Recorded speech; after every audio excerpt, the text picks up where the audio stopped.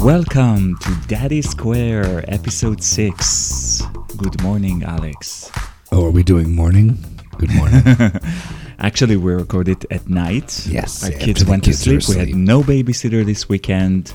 Anyway, Alex had a very hard day today, parenting-wise. I won't lie. Yes. I did. Oh, you want me to talk about it? Do you want to? Sure. I picked the kids up after work today. Sorry. I'm trying not to either fall asleep or start crying. So I picked the kids up after school and took them to the park, and, fun was had and the kids were whatever. And then I went to take them home, and Ben didn't want to go. Ben didn't want to go. As always. Ben threw a full Mussolini, screaming and throwing himself to the ground and refusing to move. It was delightful.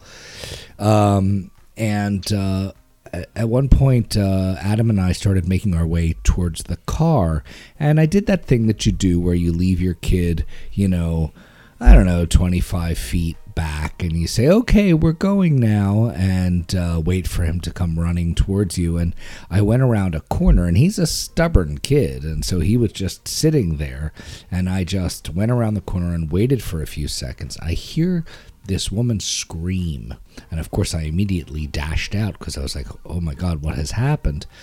And she's standing there, someone somewhere in her mid-30s. She has two teenagers with her, and she's screaming, who is this child? Who is this child? And I'm like, oh, that's mine. And she turns to me, and she goes from concern to some kind of anger, and she says, I should call the police. How could you leave your child here like this? I can't believe it. Now, I had just had a pretty hard time with Ben, and I was in a pretty brittle state myself, and I said to her, how dare you try to tell me how I'm supposed to parent my child? You want to call the police? Call the police. And she goes on telling me about how I'm endangering my child and all this kind of stuff. And I said, why is this your decision to make, how I'm doing it? And as she walks away with her children, she says, because I'm a mother. At which point I screamed at her, you're also a sexist pig. Because there's a tremendous sexism in that statement. I mean, how dare she pull the mother card as if because she's a mother she knows how I should father? Yes, I don't know. Alex came home and told me this story, and I got really angry. And I think that what's angering me the most is that Alex has already had a tough time with a kid. So I guess her kids were old enough for her to forget what it's like to be with two kids at age 3. Where you have to negotiate and fight with them, and they don't want to do it. They just learn to not wanting what you ask them to do. So it's so hard to manipulate them into doing the routine what we're supposed to do. And it's sometimes just plain exasperating, and there's not really much you can do about exactly. that. But the fact that she didn't recognize that, and she criticized him in the middle of the street and added to the level of stress as if she was saying that he's not a good parent and his decisions are him not being a good parent, I think it's wrong in so many levels, and it's so upsetting. And it also reminds me that it happens a lot on the internet. Like, people are allowing themselves to comment and be mean and be rude because they don't know the person and they don't know the effect that it has on the person. Well, so right. I'm sure she thought she was totally right and she did something good for society, but Alex came home crying and telling me that he's not a good father and he didn't know what to do with himself. And I disagree with the whole shaming and putting down people like that, either if it's in person or online. Well, look, so let me say this, right? If it's a hot summer day and you find a child alone in a car with the windows rolled up, their parent has done something very bad. Yeah. Right? And that's a reason to be very concerned. But when a parent is doing something that you find to be questionable, and I have seen it plenty of times myself, even before I had kids, but certainly since I had kids, when I see that, you know what my first reaction is? That poor bastard. I feel like the parent needs help. And so very often what I'll actually do is, oh, can I help you with that? Can I do something for you? This was not her reaction. Her reaction was, crazy person. In addition to that, pulling the mother card, which, as I said, really triggered me like nobody's business. Yeah. So that was our weekly experience. Yeah, it's great. Well, wait, I just also want to say, this is the first time it's ever happened to me. In 3 years, I've had subtle suggestions from other parents like, oh, you do that? Oh, that's fine. Like we did 2 weeks ago when we commented on people's purchases online at Target. Right. Well, right. Although I think that was very subtle. It was warm, but it was direct, but it was warm, But I've had some of this subtle stuff. But this is the first time in 3 years that I've had that level of I don't know, accusation from somebody, a stranger, or from a friend, and it was devastating. Really devastating. Because wait, I just want to add one more thing. I don't think there are any secure parents. I don't think that exists. And so it's really easy to push a parent over the line into believing that they're terrible at what they're doing. And you better think long and hard before you do that to somebody, because it's a pretty brutal thing to do. Yeah. Whatever he said, I just want to make it broader and reminding everybody that it's happening all the time online as well. And the whole shaming thing, I don't know. So let's talk about dogs. But first I want to kind of move to a happier story, or to a happier announcement. From this week on, Alex, we're joining Gays with Kids. Yay, that's right. So for those who don't know this phenomenal website, gayswithkids.com is actually an amazing online resource that I'm following for 3 years since our kids were born, and it's kind of a magazine that provides all sorts of stories and pictures and support, basically, for the gay dads community. And we're joining as an official podcast. Love it. Yay. I love that.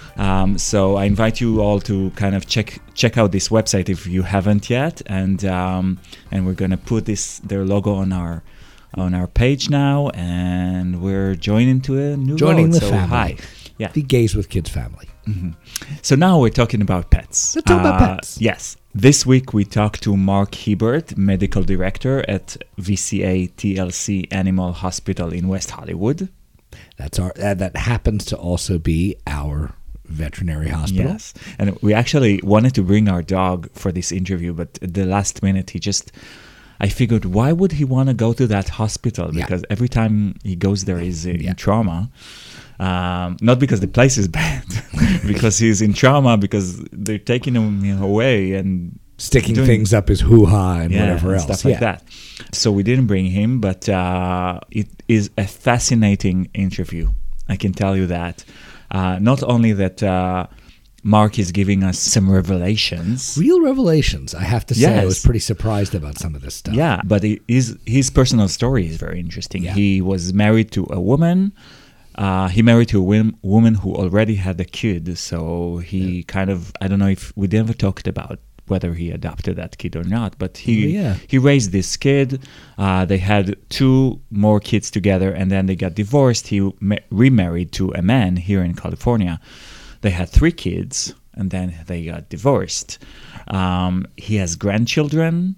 He doesn't look like he should be able to have grandchildren, I just want to say. Well, his picture is on Gays with Kids website. Good-looking veterinarian. We are going to listen to the interview in 1 minute. I just want to mention a beautiful article that I read this week about... I read it on Fatherly. It's by a person called Alexander Fernandez. The title of it is "My Son Has 2 Dads. This is what happens when he started calling every woman he met mommy." His son is 2. He writes about comments that he got, speaking about sexist pigs, especially for women, like comments that he get. Is it mommy's day off? Oh, I think that's too harsh. Why are you being so harsh about people who ask that question? And he writes that over a few weeks, the kids started calling every woman he saw on the street mommy. The librarian, the cashier at the grocery store, his doctor, RuPaul. And mommy's at the park. I saw her, by the way, walking. care. I show the kids. I don't care. Look, kids, here's RuPaul. I don't care. I'm going to post it. It's really, really cute. And I thought I kind of identified with that because our kids, it's kind of similar because the kids are calling mommy to a person who they hear is mommy. For example, we have our friend who has a mommy. So, and they hear their friends calling So they the assume mommy, that so her name is it's essentially mommy. Yeah.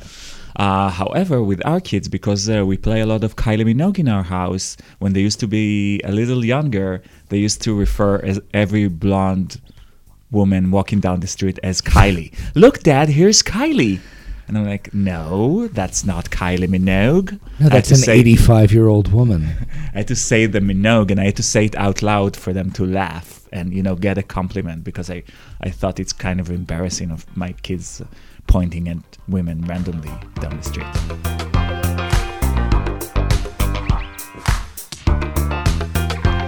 You're too sad to actually comment about this, so let's go straight to the interview. I will say this.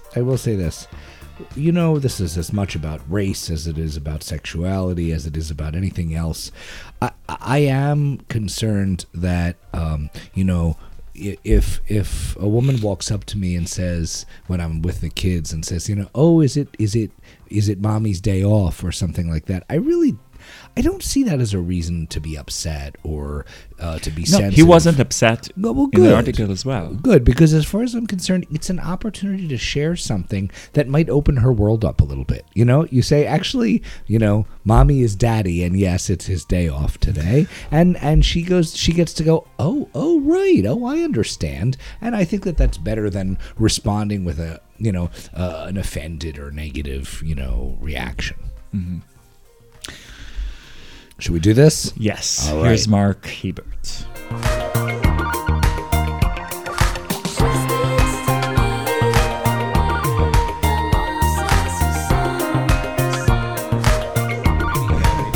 There we go. Huge show. Good morning. Good morning, Mark. First of all, I heard a lot of recommendation of trying a pet before you try a baby. It's often something that happens.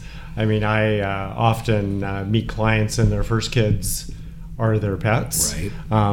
And often when people are single, where they'll get their pet to start with. So in this practice, I've been here for almost 18 years, and I often meet people when they've recently graduated from college. They have their pet, and then I'll see them through their first child, their relationship, and then often the pets they get once they're in a relationship, and then I see their children, and so on and so forth. So it's amazing. Do you buy the idea that having a pet gives you any kind of hint or clue or feel for what you're getting into? Well, I made the recommendation with my ex-husband, and so we did that before we had children, and we can tell from what I just said how that turned out. But I think there's absolutely some value in having pets as a component or a lead way. I think they're very similar to having children myself. Pets and young children, there are a lot of similarities. My experience was that when I got my first dog that I had on my own as an adult, it was the first few days that reminds me a little bit of what the first few days with my kids were. Mm-hmm. It was this, oh my God, I've made a mistake. I'm going to have to return the dog. It's too much responsibility. It's going to be awful. The big difference was that within a week, I was kind of had the feel for it. I loved the dog. Everything was good. The kids took a lot longer to experience that transition, but that initial feeling certainly overlapped between the kids and the dog for me, anyway. Well, it's very true. I often see people who have gotten pets again once they've had children and their previous pets are somewhere else, shall we say, and they're on to their second set of pet children, and they forget how much work it is to to have a new puppy, especially new puppy kittens, are usually fairly easy. And they're going through the sleepless nights and they're going through the potty training. And I will remind them that every 2 weeks is a dramatic change. And then I usually preface it by saying, unlike with human children where this process takes years. Right. Yeah, it makes sense. Or at least months. How many kids do you have? I have 5 and I say half. I've been married twice. I sort of have 2 families. Okay. My first family, when I met my now ex-wife, she had a son who was 11 years old. So we raised him until he went to college. And then we had 2 daughters. And then I have 3 children with my ex-husband's Surrogacy or husband. It's Los Angeles. a surrogacy or So my 2 oldest children are biologically mine. And then we have a blend of things that happen. So we started out with surrogacy with the intent of adopting at some point in time. And we had a bit of a rocky start with surrogacy. We had an ectopic pregnancy, and it's quite the story. And I started the adoption ball rolling after the ectopic pregnancy, and we were having some difficulties. My ex-husband he couldn't wait to have children. It was very emotional for him, and wanted him to have another focus. I'm sure you know what it's like. The anticipation of trying to get pregnant. I mean, people that go through that. So we end up. Our first child together was adopted. We've adopted all three of our children, I should say. We've had from birth. I've been through every labor except for my stepson. With all my children, I was there. So our second child was adopted as well, and then our original surrogate, who had 1 ovary, and I had maintained a friendship with, insisted we have a child with her and try it again. So we did traditional surrogacy with my ex-husband, and she got pregnant the first time. And so our youngest son is... So you have two different families now? We have all 3 children are not related. Okay. 2 are adopted. 1 is a surrogacy baby with my ex-husband. And then, of course, I have 2 biological children. I have a stepson. I have 3 biologic grandchildren, and I have 2... My stepson has 2 children as well. Wow, I have to tell you, that's I can't keep all of that in my head, but soap. That's great. It happens really fast once you get that ball rolling. Cool. So you're saying that with your ex-husband you had a pet. We adopted 2 dogs. He wanted to have children right away, and I said, with my ex-wife, she got pregnant when we were engaged, and I said, I'm not doing that again. We're going to have pets first. Right. Being the experienced father that I was at that point in time. And so we got 2 dogs that were through a rescue group. So they, I had 2 clients that came in. I had just started working here, and they had brought a puppy in, and I remember it clearly to this day. And it was a catalog cross, and I fell in love with this dog. And they said, "Oh, well, she has a sister." So my ex-husband went down. I was working; it was a weekend, and he went down and looked at this dog, and he had to put his name on a list, and it was up against us and this soap star actress, who's also happened to be a client of mine. I ended up finding out later, and we adopted her, and then the original people who had the catalog cross I couldn't keep the dog. So we ended up getting both sisters at the end of the day. Well, let's face it, between the actress and you, you're a vet. You're going to get the dog. I mean, if I'm choosing who gets the dog, I'm going to give the dog to a veterinarian, not to a TV star. I'm just saying. I mean, you know where we live, right? Well, that's exactly. It's true. It's true. So how did you introduce the new baby? Well, the dogs were about 4 years old, I think, at the time. 3 years old, maybe somewhere around there. The oldest just passed away this past January at 16. She had a long, healthy, uneventful life. She was technically my ex-husband's dog. and our other dog had passed away a few years earlier. But they were both very healthy right up until Thank God. right up That's until great. the end, more or less. So we were very fortunate. They were fortunate, but we had them a long time. So they were 4 when introductions, of course, happen gradually. As you know, we had a 2-story house.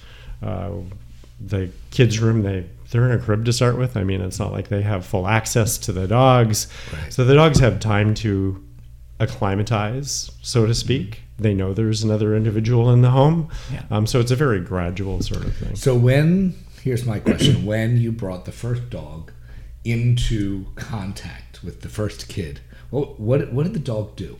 Was it traumatic for a dog? Because especially for gay parents, dogs get the whole world, at least here in West Hollywood. And then the babies come, and you just, even if you want to, you don't have enough time for them. So it can be traumatic. For dogs, no? I certainly see that with my own clients. When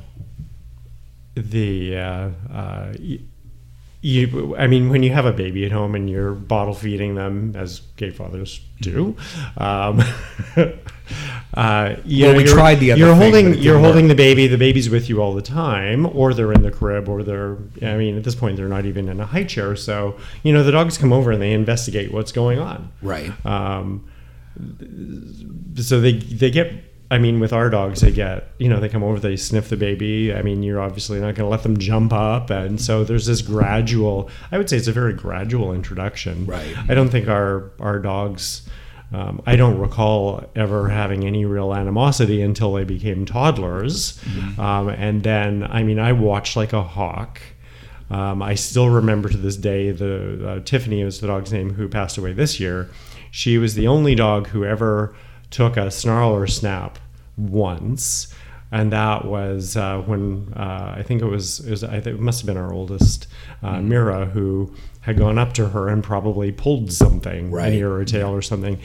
I knew what was going to happen. I never leave, and I always tell my clients, don't leave your kids alone with your dog ever, or your cat ever. It's just an accident waiting to happen, and we're all part of their social order, and there's a hierarchy that goes on, and you need to pay attention to it. It doesn't matter how nice your dog is or your cat is; it's unpredictable. So, I was there when it happened. It was somewhat it wasn't planned in the sense of what the dog did, but I was anticipating it could happen. So there was control of the situation. She did a little snarl and snap. She never did anything. It was like a warning, and I reprimanded her Tiffany verbally for doing it. It never ever happened again with either dog. Fortunately, I've had clients who've had to rehome pets that go through, and go right through the gambit, including seeing a veterinary dog psychologist, somebody who's board specialized in things, and they just can't get past a point. So I think for us, we have a little we were extreme because we did the hierarchy in our home is did you say a Chihuahua? Chihuahua Dachshund mix, and we brought our children were born in Oregon, and we arrived in LA when the children were 53 hours old. We brought the kids into their new room, their nursery. We put them together into a crib. They were going to be in one crib together for a while anyway. And our in-laws, our parents were there, and I picked up our little dog and just dumped him into the crib with the two kids at 53 hours old. And one of our sets of parents lost it. They were like, ah! But yeah, it was very important to us from the very get-go that, that both the dog kind of understand what these little animals are, and that the kids start to feel as comfortable as possible. Certainly we were going to watch, especially at the beginning. Yeah. It worked out pretty well. Although, a question for you. So, at what age, if at all, did your kids hit or kick one of your dogs? Did that ever happen? Because it's happened with us. I don't recall the kids ever, in all honesty, any of my kids hitting or kicking, and I'm going back to my older daughters as well. I don't think I've ever had that issue happen. They certainly hit and kick each other, and that's an issue all the time. But the dogs with these guys, no. I mean, they're with. I mean, as the kids got older, they're with my ex-husband a lot, and the dogs were down there later. I was living in an apartment, and he had a large house, so the dogs stayed with the yard when we split up. But I think kids have more respect in a general rule, and our dogs were bigger as well, Right. For pets than they do for their siblings. Oh Children, yeah. that is. Oh, no doubt about that. Yeah. But and it was not, with our kids, it was more like, you're bothering me. You're in my way. I'm going to sort of smack you out of the way. And I will say that I think we had a somewhat unbalanced response to that, because it really comes down to, don't make us take sides between you and the dog, because we can't decide which one wins. I do have a story, actually. Please. But she wasn't old enough at the time, so my second oldest daughter, Sarah, and I'll have to tell her about this so that she can listen in. She can listen, yeah. She decided to do some artwork with her scissors on we had 4 cats at the time, and I got a panicked call from my now ex-wife. And of course, if anyone's ever had a pet with an ear laceration just on the tip, they bleed like there's no tomorrow, and the pet shakes their head around, so it looks like it looks far worse than it is. Right? It looks like Yeah. a murder scene. Yeah. So that is the one story that I have. I mean, but kids do have a tendency to pull tails and ears Right. and things like that. Right. Yeah. What's the biggest myth you ever heard about dogs or cats? Maybe the biggest current myth is that they're like wolves. The current advertising techniques that a lot of the pet food companies have when they're trying to. You've probably seen the grain-free symbols. Oh yeah. Which is not nutritionally driven. It's not under AFCO, which is a government type of quasi-government organization that looks at nutritional requirements of pets. Okay. It started out as an advertising ploy by one company, and they put a grain-free logo on their bag, and it soon took off. And now the general public believes that grain-free is something that has come from somewhere. Is it because a dog is supposed to be a wolf and a wolf is supposed to eat meat? But they're no more like wolves than we are like our predecessors 10,000 years ago. Sure, but I mean that's the basis of the myth. And I mean dogs have gone through way more generations than we have of turnover. So the dog that we have today has been raised to kind of eat what people eat for 10,000 years or something like that. So genetically through selection, what our pets eat and what wolves eat are a little different. I mean, obviously the same in most respects physiologically, but they still require some carbs. They are not obligate carnivores like cats are. But there's this whole marketing ploy. I mean, the pet food industry is insane. What you feed your dogs is as controversial as what religion you are. If you ever want to get into a debate with somebody, to ask them what they feed their dog, and you will get an earful of what you should and shouldn't be doing. I mean, it's like a dog park conversation. You go in, and the clerk at the whatever corner pet store it is now will tell you why you shouldn't be feeding this or that. I mean, I try and avoid I would sooner talk politics with my clients here in West Hollywood than what diet they should be eating, because it can open up a can of worms. Right. Well, it's important for us to know what Donald Trump and Melania feed their dog. Do they have a dog? I bet they don't have a dog. They don't have a dog. At least I would say that some political person is their dog. But, that's good. But, yeah, that's good. Anyway. So you're not gonna recommend what to feed the dog? Do you think that? Well, no, I will traverse carefully, and often I get people asking certain things. For parents with children, I do really steer them away from raw diets because of the risks to human health. If the child gets that food in his mouth. So the Centers for Disease Control on the human side, they have information on their website about feeding raw food diets to your pets because of the types of pathogens that are in the raw food. It's been proven conclusively the types of things that are in there. Salmonella would just be an example. It's not something pets really get. I mean, they could, but it's not really a problem with them. But We do know that they shed salmonella in their stools if they're eating a raw food diet, and all raw food diets at some point are contaminated pretty much with, it's because of how they're mixed together, will have salmonella in them. It's been studied well, and there's been many papers that have come out over probably the last 10 years. So your dog can end up being a source. Everybody washes their fruit and vegetables, hopefully, before they give them to the kids, but they're not worried about the child going over and petting the dog. So if they have salmonella in the stool and they're going in the backyard and in the grass and contaminating the environment, that salmonella organism will be there. It's just an example of one thing. There's also other types of parasites that dogs routinely get, cats as well, that children can get. So those would be subjects that, if I'm talking about things with people with children, I try to address routine intestinal parasite control, flea control, proper flea control, things like that, because things like Yersinia pestis, which is the plague, still exists. Let's not get the plague. There are things within like Orange County and LA County where they warn about how many cases a year are still contracted by people. So our pets are our biggest source, not rats these days because they're not in our homes, like with the Black Plague. But these organisms haven't gone away. So, but our kids are more susceptible to many things, including children can't, and we can't per se get roundworms from our dogs, which is a really common puppy and kitten thing.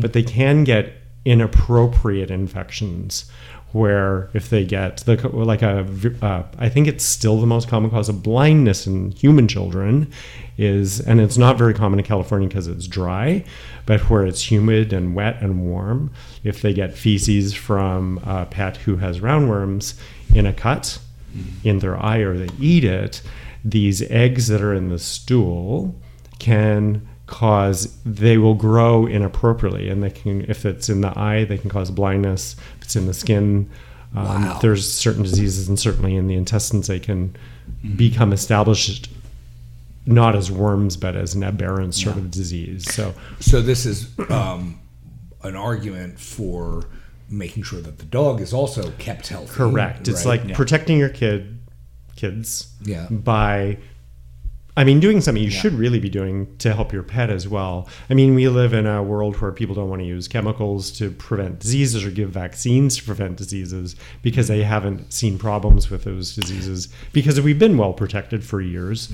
But it's like with, I'm sure we all heard, you may have heard or not heard all the controversy over vaccines causing autism and things like that.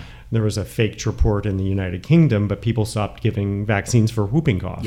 There were kids in California that were dying of whooping cough, for example, and people just hadn't seen it before. I think not polio. There were, maybe it was polio. There's something. Measles. Measles outbreak here a few years ago. I heard on the radio as well, because people stop and they think the diseases have gone away because they haven't seen it. I've been a little bit concerned, as I expressed to you before we started, that this podcast might not be controversial enough. So I just want to say that people who are not inoculating their children are crazy.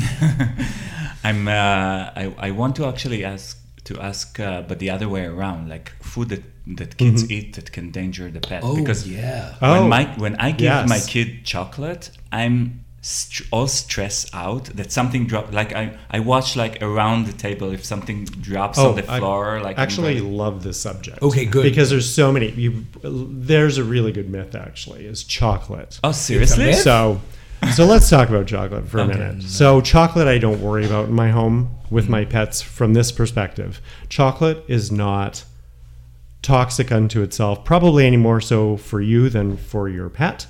The problem is, we'll pick, and the type of chocolate's important as well. So let's pick milk chocolate, solid milk chocolate.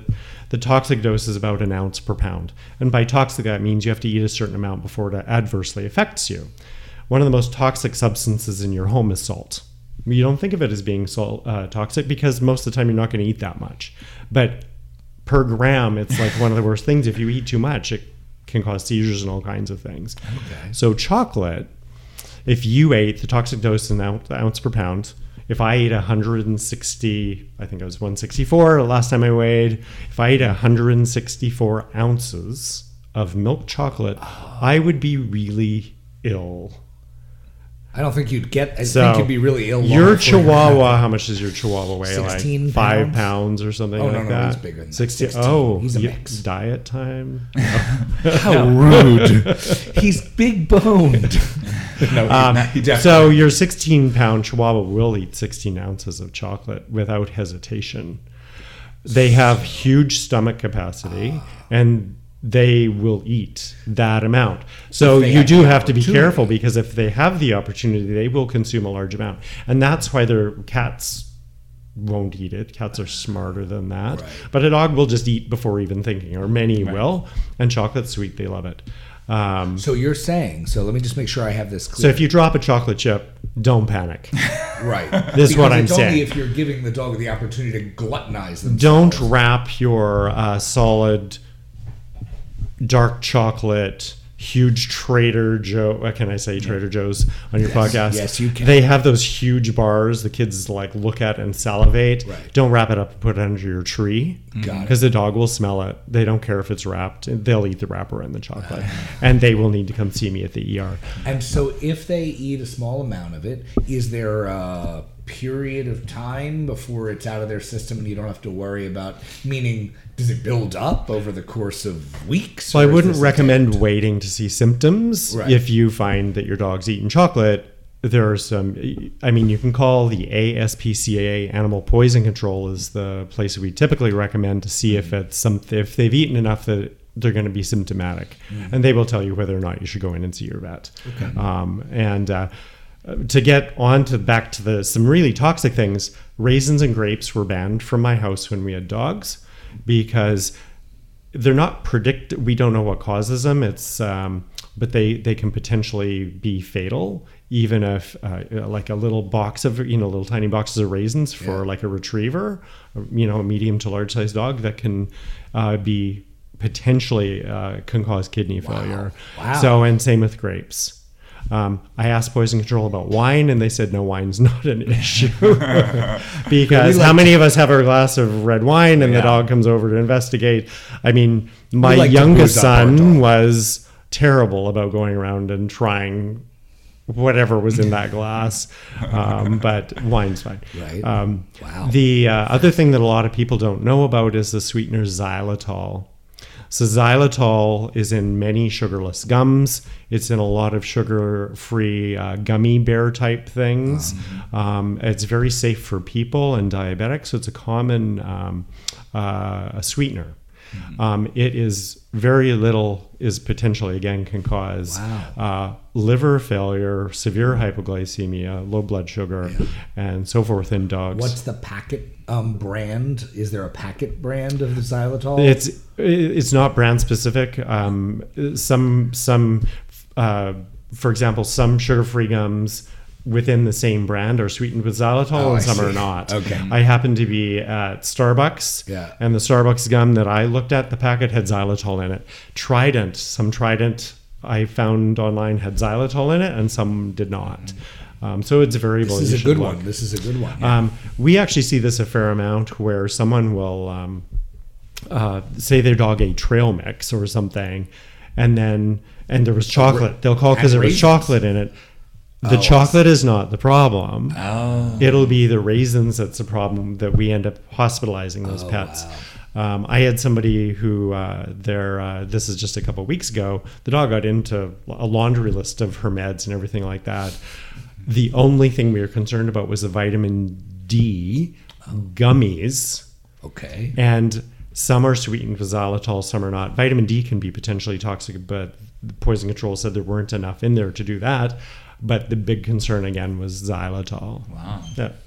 By the way, That's a good list. At TLC, do you have mostly dogs and cats, or any other?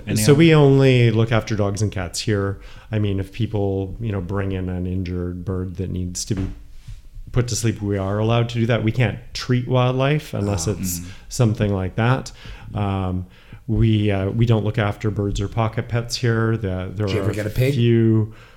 Did you ever get a pig? Not here. No pigs? I mean, I come from northern British Columbia, so I've even done surgery on a bear cub that a conservation officer inadvertently shot through the abdomen trying to dart it. but not in West Hollywood. No, dogs and cats are enough for us. I'm here. shocked. I'm really shocked that there are no pigs here. I've seen them. Oh, okay. There used to be. I've seen somebody walking their pig up actually on in Hancock Park. Right. He walks his pig. Of course. Yeah. That seems reasonable.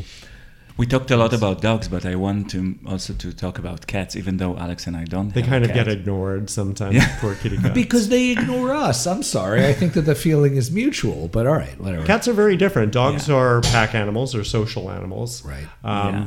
Cats are very territorial, just like they are in the wild, and they tolerate us. You know, I was listening to something really interesting on NPR radio, and they're talking about.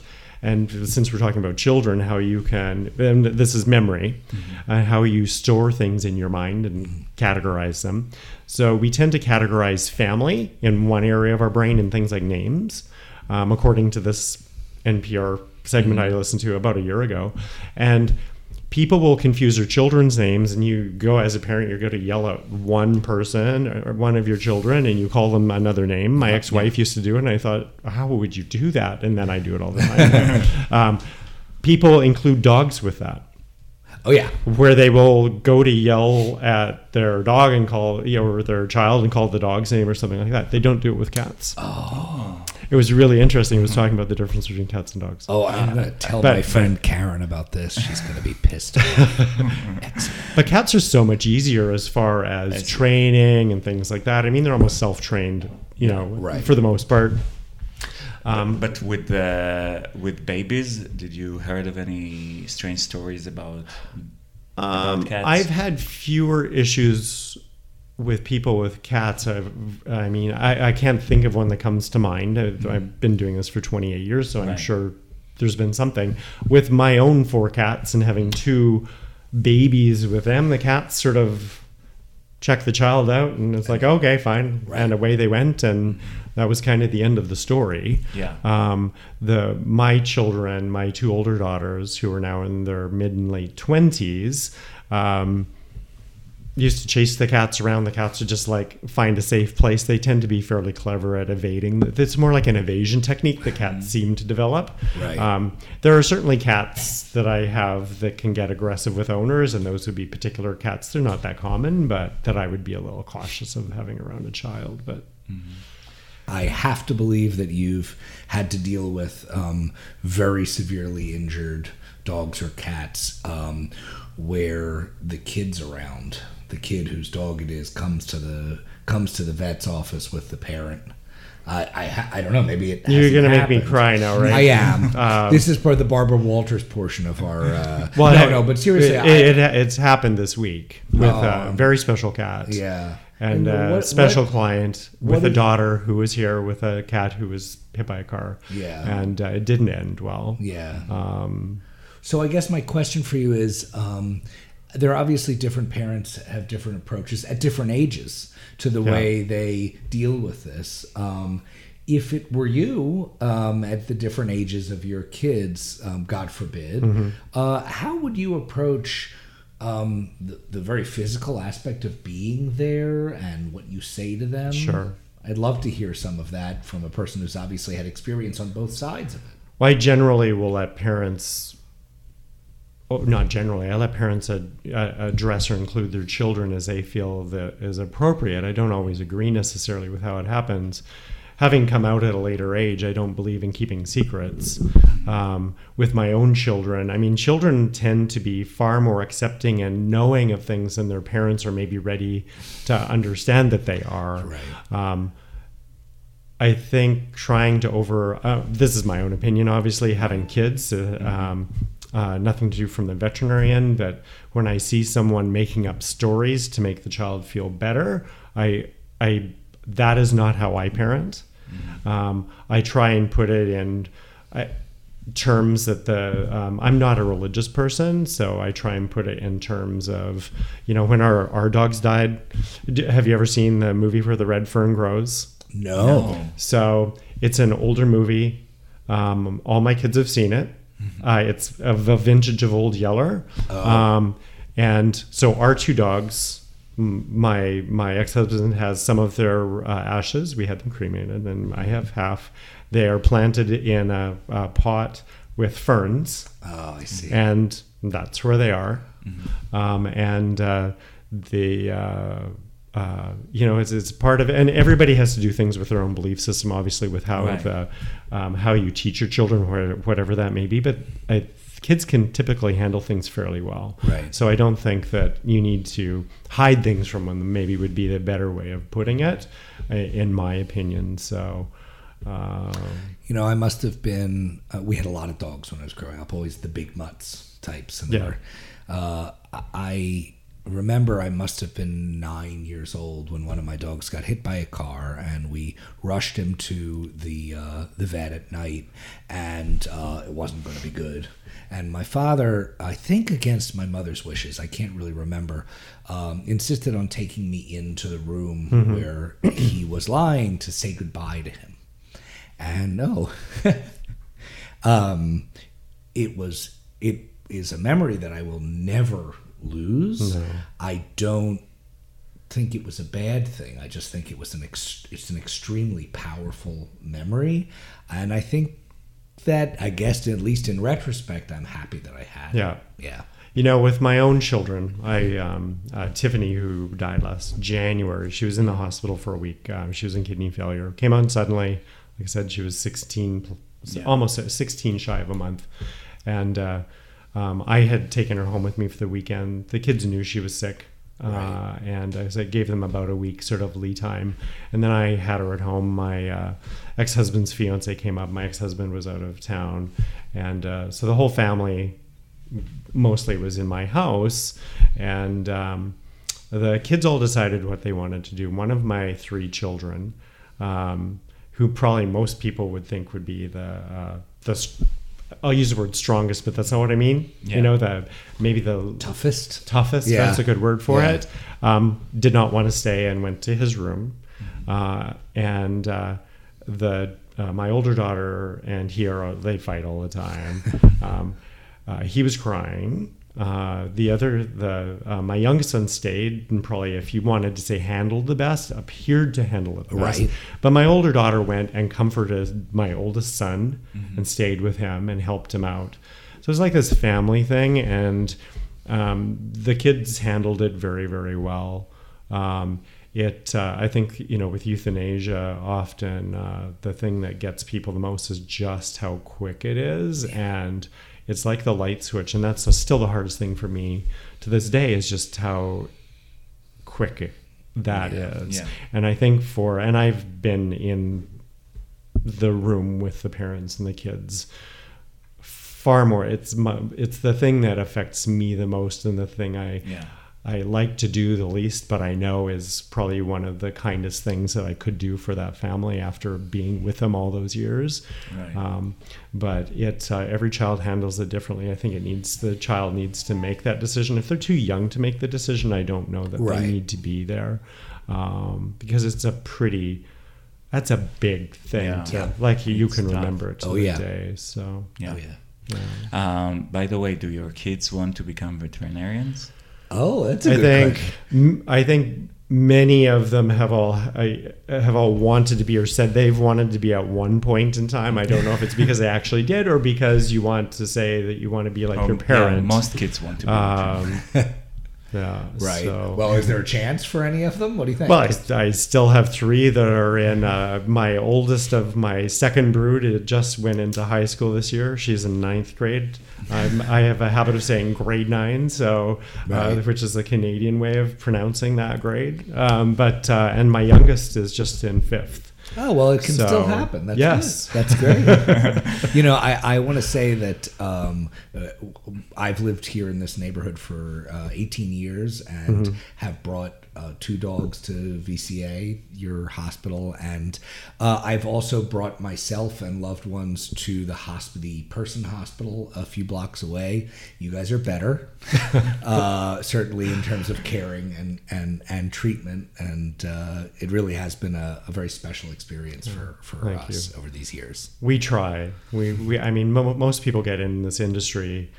They don't get into it for the paycheck, although I'm sure it can feel that way if you're writing the check on the other side of the table. it's like private care, right? So, but Right. the people that get into it typically want to do what they're doing and get into it because of their hearts, usually, not necessarily because of their heads. But, So we almost coming towards the end of the interview, but I wanted to talk to you about your coming out, because you came out to the you mentioned it. Yes, You came out to the later I did. age. It's a whole different world these days. I was 32. I was married. I had kids. I had sort of I always had goals as a child. I always was attracted to guys. My parents were very liberal, and they had these books at the time called the Life Cycle series, and it explained why I had those feelings. I wanted to emulate those guys and so forth. So I had excuses. What got rid of my excuses was I had stereotypes like everybody else, and I didn't relate to the stereotype that I had in my head. And I ended up at some point computerizing my practice up in northern Canada, and I would be there at night running lab work. I didn't have techs, so I did everything in the middle of the night myself. I was on call, and I got on. I eventually ended up getting online, and my stereotype bubble got burst eventually just from, we'll call it online research, which were just photos back in the days. And I ended up I was on a board in southern British Columbia. I ended up going into the Gay and Lesbian Center. I called first and ended up going down and speaking with a counselor. And I had no excuses anymore, and that was when I was 32.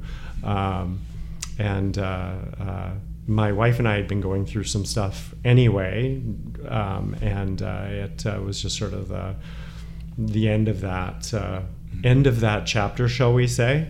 And we get along well still. We parented well afterwards together. Columbia? She's in British Columbia. She's retired now, and we have children and grandchildren together, and it's a forever relationship regardless. Right. So yeah. Oh, that's amazing. And then you got married and had more kids. I got remarried down here. We actually we were married in Canada, and the whole Prop 8, old Prop 8 thing happened. We got remarried here just in case. Apparently our marriage in Canada still counted under what the rule was in California at that time. Right, that's right. I actually got my green card prior to it being available through marriage and then my citizenship. So I got mine the old-fashioned hard way, and then we ended up getting legitimately divorced. So, legitimately. And, so the kids stay mostly with you or with your? So my ex-husband and I mean, he still works largely in West Hollywood, but when I met him, he was in Orange County. He always wanted to go back to Orange County. We lived about 4 blocks apart, and we co-parented 1 week on, 1 week off with the kids. And he wanted to move south. And it had to be a joint decision under our divorce. And the schools were our biggest concern. The type of education they were getting. The schools that were available where he moved to were far better than where we lived in LA, and we couldn't afford private school for 3 kids, in all honesty. And I wanted them to be able to go to public school, coming from my own background. So we made the choice that they would spend the school weeks with him, and they would spend the weekends with me. So they're with me Friday through Sunday, and they're with him Sunday through Friday. So they basically have the reverse Disney shuttle, meaning rather than going down to Orange County over the weekend for Disney, they get away from that. Yeah. Oh, they're so lucky. What's it like to co-parent with the ex-husband? My ex-wife was easier. They're just different people. I am kind of joking. I've always said that I found very little difference between, you're married to a person, right? Yes. So I find, for me personally and socially, it's not been a different experience either way. Okay, thank you very much, Mark. Whoa. As he falls off the chair. Excellent. Thank you very much. Thank you. Mark. This was a pleasure. Thank you. Thank you.